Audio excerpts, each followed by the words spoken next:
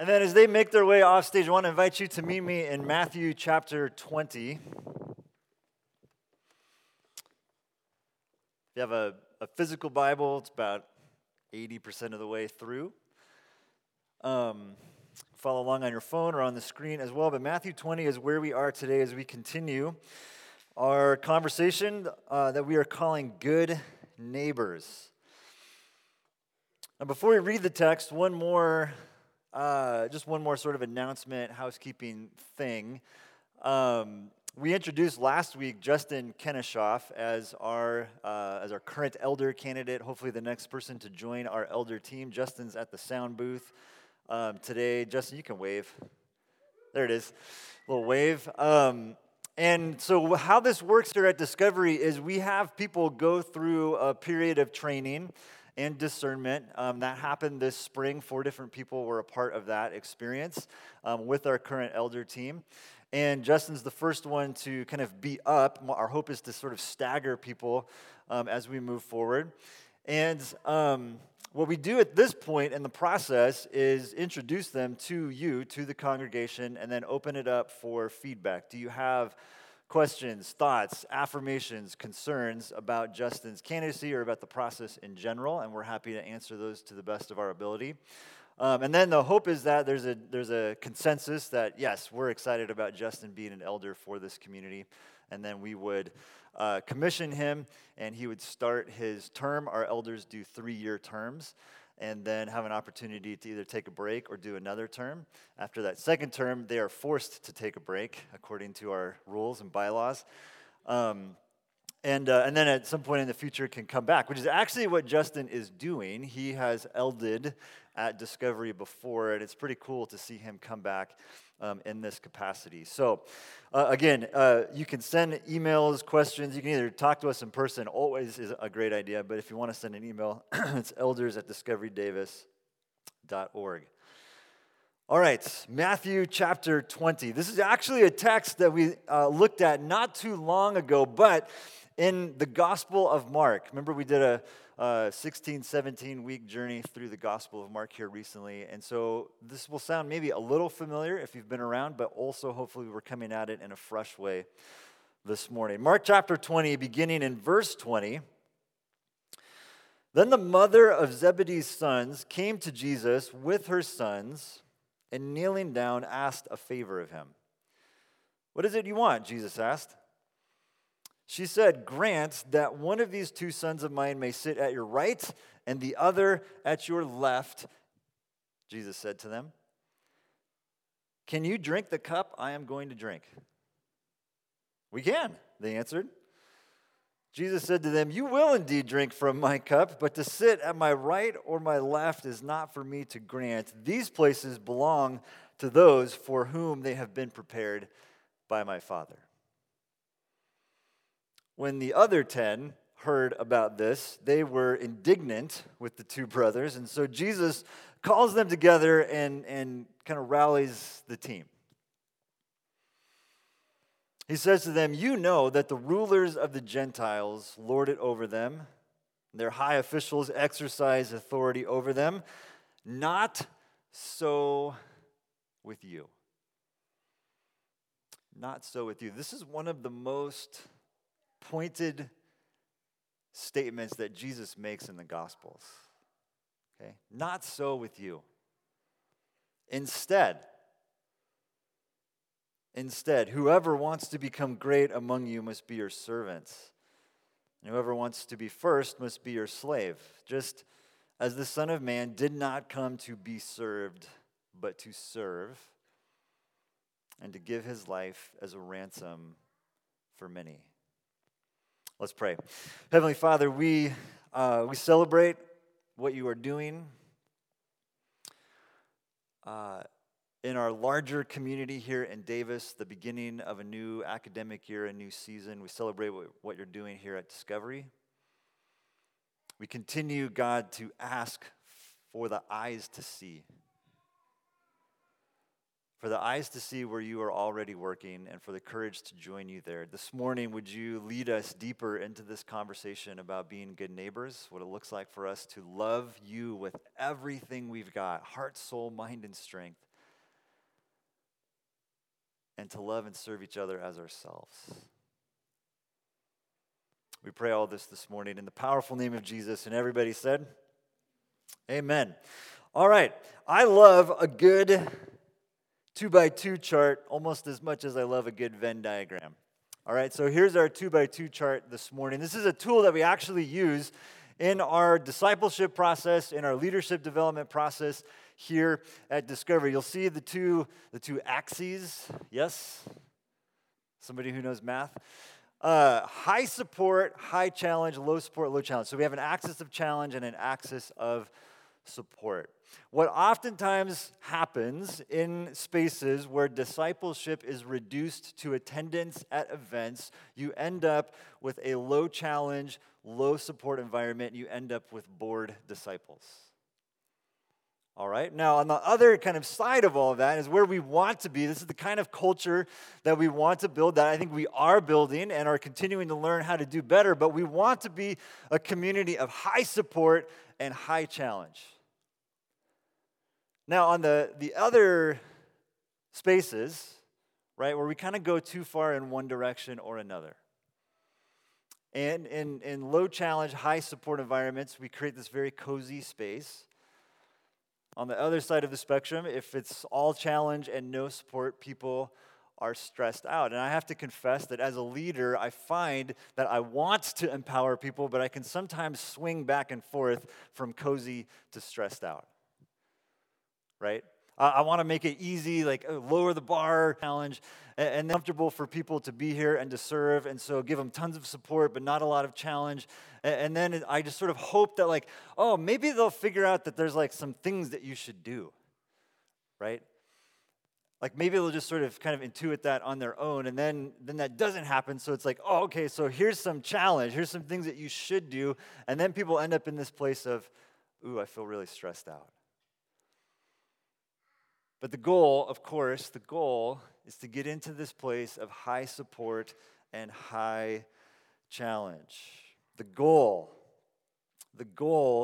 is to empower people, right? The goal is to empower people. Irenaeus says, the glory of God is a human being fully alive, empowered to love God with everything they have and to love their neighbors as themselves. And again, this is the task this fall. This is the sort of thing behind the thing in this series that we're calling Good Neighbors. And this is also a theme that we will continue to build on as we move into other conversations throughout the year. What does it look like for us to take Jesus' command seriously, right? To love God and to love others.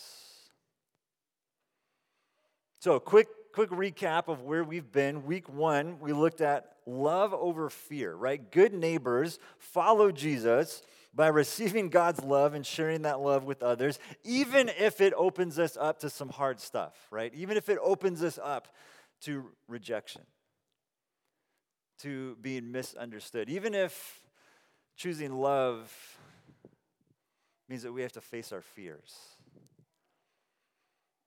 Week 2, last week, we looked at truth over lies, right? Good neighbors follow Jesus by serving. God is a servant, and we are most like God when we serve. And we looked at a couple of lies that sometimes can creep into this conversation, right? The lie that you have to be spiritually elite, right? That good neighboring is sort of for people who have leveled up or who have reached some sort of enlightened place. And Jesus... we looked at the story of the Good Samaritan, right? Jesus kind of dismantles that thinking, right? You do not need to be in the spiritually elite to be a good neighbor. And then the other lie that we looked at is this idea that sometimes we feel like it's all up to us, right? We have to work really hard, do a bunch of stuff, start a ministry, whatever it might be, whatever the craziest thing is. And the truth is, God is already out in front of us, right? God is a servant, and so we are simply following his lead. Now, this week we're looking at empowerment over coercion. Good neighbors follow Jesus by empowering others. So, to the text, to Matthew chapter 20, I want us to actually back up to Matthew chapter 19. So if you have your Bible, just flip over one page. because there's a series of events that lead to this moment where James and John send their mom to ask Jesus for these positions of authority. There's this series of events that leads to this moment that I think makes it even more interesting and rich when you see the full context. So back in chapter 19, Jesus encounters a young man. Okay, you want to talk about a high challenge situation? Here you go. Jesus encounters a young man. He's sometimes referred to as the rich young ruler, who asks a very similar question to the expert in the law that we saw last week in Luke chapter 10. He comes to Jesus and he says, "Teacher, what good thing must I do to get eternal life?" Right, we unpacked that phrase, eternal life, a bit last Sunday. Just a quick reminder, in the Greek, it is the words zoe aionios, which literally translates to age of life.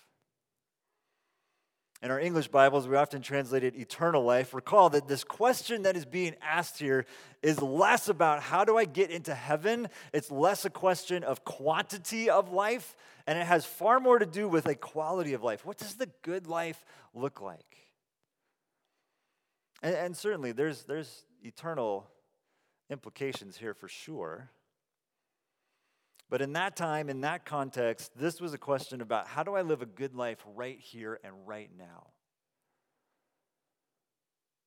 And so Jesus says, again, high challenge, sell all of your stuff and give the proceeds to the poor. And then come follow me, high support. We're told in the story that this young man leaves sad.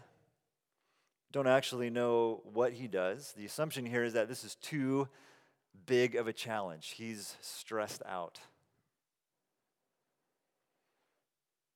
Maybe more importantly, it also stresses out the disciples who are like, wait a minute, what's going on here? If this guy can't lead the good life, if this guy cannot experience zoe aionios, then who can?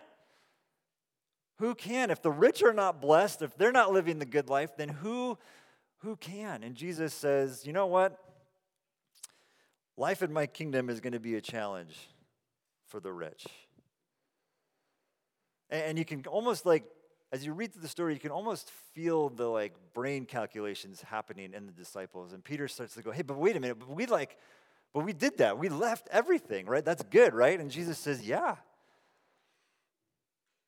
Yeah, because not only that, look at all that you get to experience as a result of this.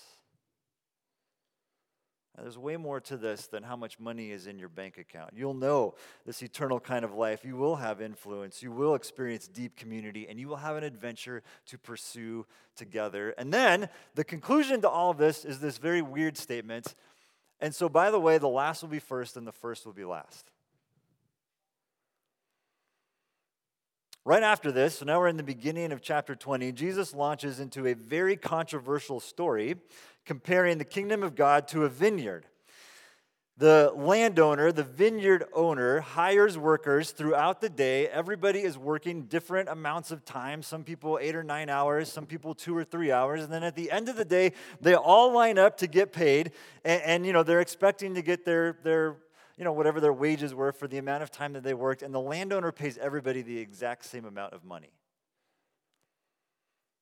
Right? And the people who had worked 8 hours are looking at the people who worked 2 hours and are like, wait a minute, how is this? This is not fair. Everybody got paid the same amount. All the Americans booed. That's not how it's supposed to work. Now, there may be some interesting economic implications. This is not a parable about economics. It's a story telling us something about God. It's a story telling us something about God. And I think the key part of the story comes in verse 15, where the landowner, the vineyard owner, who is the God character in the story, asks the question, actually asks two questions. Don't I have the right to do what I want with my own money?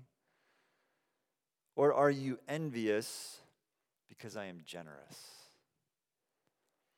Right? We just took a moment to reflect on God's generosity. Here it is again. Are you envious because I am generous? And then Jesus repeats for the second time, so the last will be first and the first will be last. Then there's this little sort of side note, but not really a side note. It's a main part of the story. For the third time, Jesus then predicts his death. I will rise again. So, what is going on? What is going on here? We have a real-life encounter with a rich young man. We have this story, this parable about this unfair vineyard owner. In both cases, Jesus wants his followers, both the literal 12 disciples who were following him around at that time, but also us, to see that his kingdom operates from this very different place. Right? The kingdom of God operates in a completely different way than the way that kingdoms normally operate. It is not a kingdom of fairness. It is not about earning or getting what we deserve. It is not a kingdom that is built on the normal power structures. It's not a kingdom that's built on, doing church the right way and quote-unquote good spirituality. It is upside down. It is a relational kingdom. Right? It's way more about how we love people than about how well we follow the rules.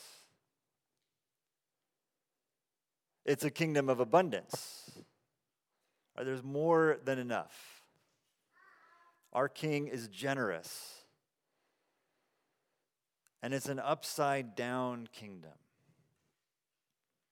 The first will be last.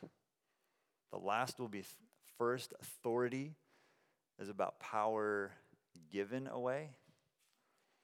Leadership is about serving.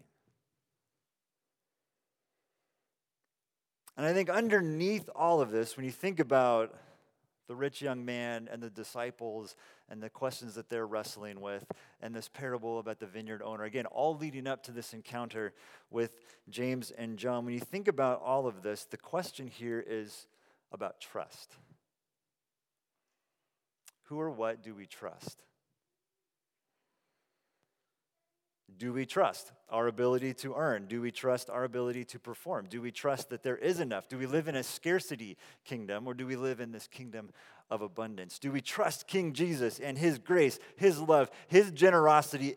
Do we trust Jesus enough to follow him, even if that means following him down to last place?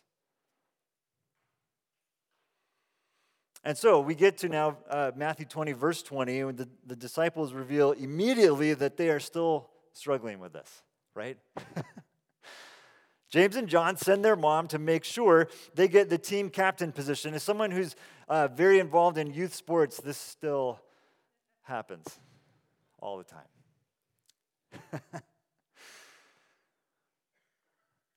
Hey, we want the best seats. We want right and left hand. We want the most prestigious, most important, most elevated positions on your team. This, of course, is a request that ticks everybody else off. In the middle there, Jesus assures them, you have no idea what you're doing here, right? You do not understand what it is that you're asking. And they have this weird conversation about cups. Can you drink this cup? And they say, of course we can. This is really a conversation about death. Are you willing to die? Oh, yeah. No, you're not. We have here a prime example of the phenomenon that we've been naming all month, about how our preferences oftentimes become more important than Jesus' ways, right? We've said healthy biblical theological reflection begins with Jesus, who gives us a mission, who then organizes us into churches to accomplish that mission. The fancy words here, going to get theologian for just a moment. The fancy words here are Christology, Missology, Ecclesiology. Again, our contention is we begin with Christology, Jesus, who gives us a mission, who organizes us into churches to accomplish that mission. Jesus' mission church. Oftentimes, though, we begin the other way around with church and our preferences, and where's my seat, and am I at the right and the left hand? And if we're really spiritual, we'll invite some people. This is our mission, right? We'll invite some people to our thing. Jesus Mission Church. James and John, awesome examples of how we can get this mixed up. They want the church of James and John, not the church of Jesus. They want the church where their preferences win. And so Jesus has to lovingly redirect, high support, but also high challenge. You know how it normally works, right? You know that the rulers of the Gentiles lord it over them, and their high officials exercise authority over them. Not so with you. Whoever wants to become great among you must be your servant. Whoever wants to become great among you must be your servants. And whoever wants to be first must be your slave, just as the Son of Man did not come to be served, but to serve, to give his life as a ransom for many. Greatness in the kingdom of God is servanthood. Leadership in the kingdom of God is serving. The top of the flow chart is actually the bottom of the flow chart. Right? Our elders eld because they lead us in serving. Oftentimes on Sunday morning, you'll find me making coffee in the lobby. And I get in trouble because people are like, you're not supposed to do that. Someone else should be doing that. And I get that. There's definitely, I think, a word of challenge there for me, right? So I'm supposed to be empowering other people to do these things. But I also believe, this is one of my deepest convictions, if the lead pastor of a church is not willing to make coffee or roll out the bins or vacuum the auditorium or whatever it may be, it's not actually the church of Jesus. It's the church of James and John or whoever the name of the pastor is. Greatness flows from servanthood.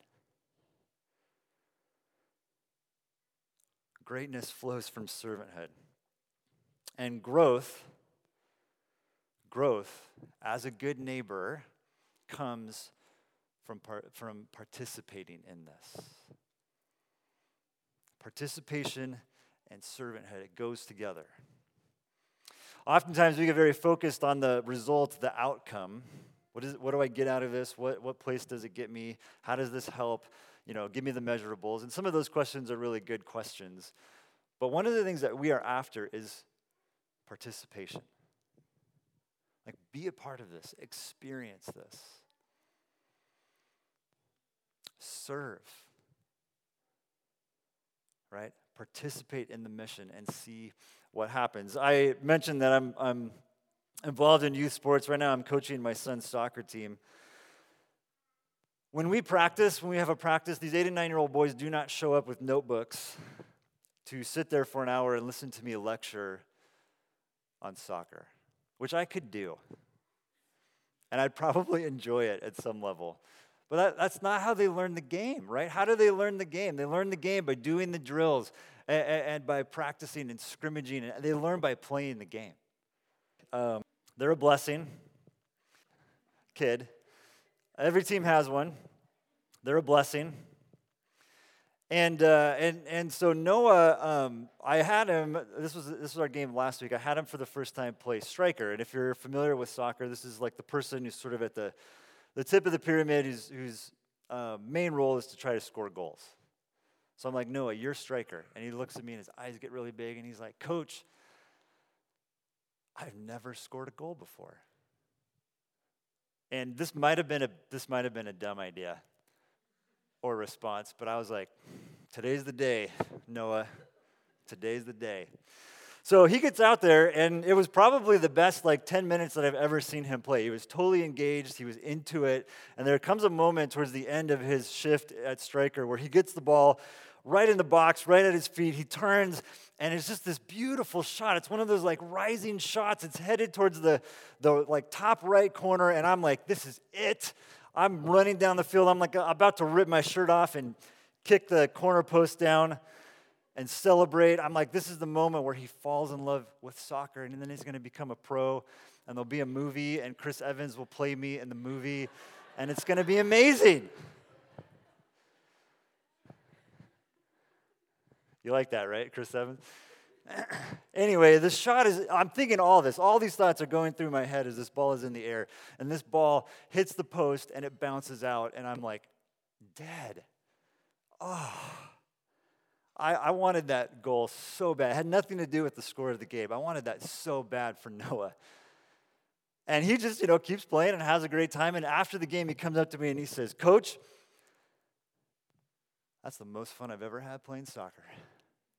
Oh. Because it wasn't about the result,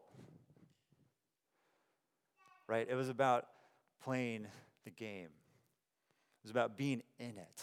And in the kingdom of God, you are playing the game. You are in it when you are serving. Are you with me? You want to grow as a follower of Jesus. Serve people. You want to deepen your faith? Share your faith with someone.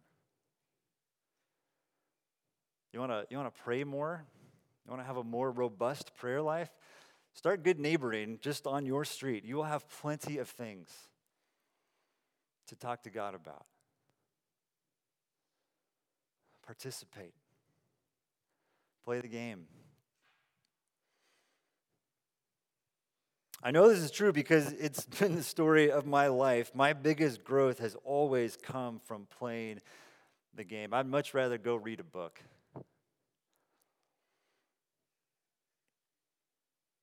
Even though it's messier and harder, the growth comes from playing the game. I'm going to quote Darren, who was just up here praying a moment ago. We don't get it together and then serve. We get it together because we serve. And that's the whole thing right there. We don't get it together and then serve. We get it together because we serve. And you can replace serve with good neighbor if you would like. If you still have your Bible open, turn with me to Ephesians chapter 4. We're going to land the plane here. In Ephesians chapter 4, the writer Paul has spent the first 3 chapters of this letter talking about the church in Ephesus, their identity in Christ, who they are now because of what Jesus has done through his death and resurrection. And then in chapter 4, he turns the corner to more practical issues. And so we're going to take a quick look at something he says right in the middle of that chapter. Again, very practical stuff and how they are to function as a church. I want you to pay attention to the language here. There's a couple of things that he repeats multiple times. Beginning in verse 11, Christ himself gave the apostles, the prophets, the evangelists, the pastors, and teachers to equip his people for works of service. Right? To help these people get in the game, to play the game. So that the body of Christ may be built up until we all reach unity in the faith and in the knowledge of the Son of God and become mature, attaining the whole measure of the fullness of Christ. If you were with us last Sunday, or if you go back and listen to that teaching, that the fullness should ring some bells. Then, at this point, we will no longer be infants, tossed back and forth by the waves and blown here and there by every wind of teaching and by the cunning and craftiness of people. High support, high challenge. Become, in every respect, the mature body of him who is the head. That is Christ. From him, the whole body, joined and held together by every supporting ligament, grows and builds itself up into love as each part does its work. Maturity equals servanthood. Because God is a servant. Now, within this, Paul, again, the writer of this letter, lists 5 types of gifts that help create empowerment environments. 5 types of gifts that help create empowerment environments. This is sometimes referred to as a pest, which is an unfortunate title. Want to be a pest? Come serve at church, right? This is simply an acronym for these 5 environments. Again, high support, high challenge, where we are uniquely gifted by the Spirit of God to help people mature and be equipped to serve, right? To get in the game. Very briefly, I'll just tell you a little bit about each one and then offer you an invitation and a challenge. Apostles help create an activating environment. These are the people who are constantly thinking of new ideas. Let's start a coffee shop. Let's do a new ministry. Let's go to this place where there isn't anything going on. If you're that kind of person who's like creative, ideation, let's go see what God is already doing. Let's join God at work. You might be an apostle. Prophets create a liberating environment. Prophets call us to remember the oppressed, to remember God's call to do justice. They call us to remember God. By the way, this is me, which is why about 20% of the time when I'm preaching on Sunday morning, you feel annoyed. Because prophets are the most annoying of the 5 types. Evangelists. Evangelists create a welcoming environment. You are thinking about how spiritual explorers will hear or experience things in our community. How can we make this more obvious, intuitive, easier to use? How can we get people to figure out how to get through the maze of construction that's happening, out in front of the theater? All those sorts of things. That is the evangelist gift. Shepherds or pastors, it can go. That word is translated the same from the Greek. Shepherds create a healing environment. They care for people. They listen to people. They help people process and heal in community. And then teachers help create a learning environment, right? They're saying, hey, let's dig in, let's ask some questions, let's study, here's a book to read. A learning environment. We need all of them. And we need all of them. Each of these environments contributes to a healthy, flourishing community where people are empowered to get in the game, to be good neighbors in their own unique way.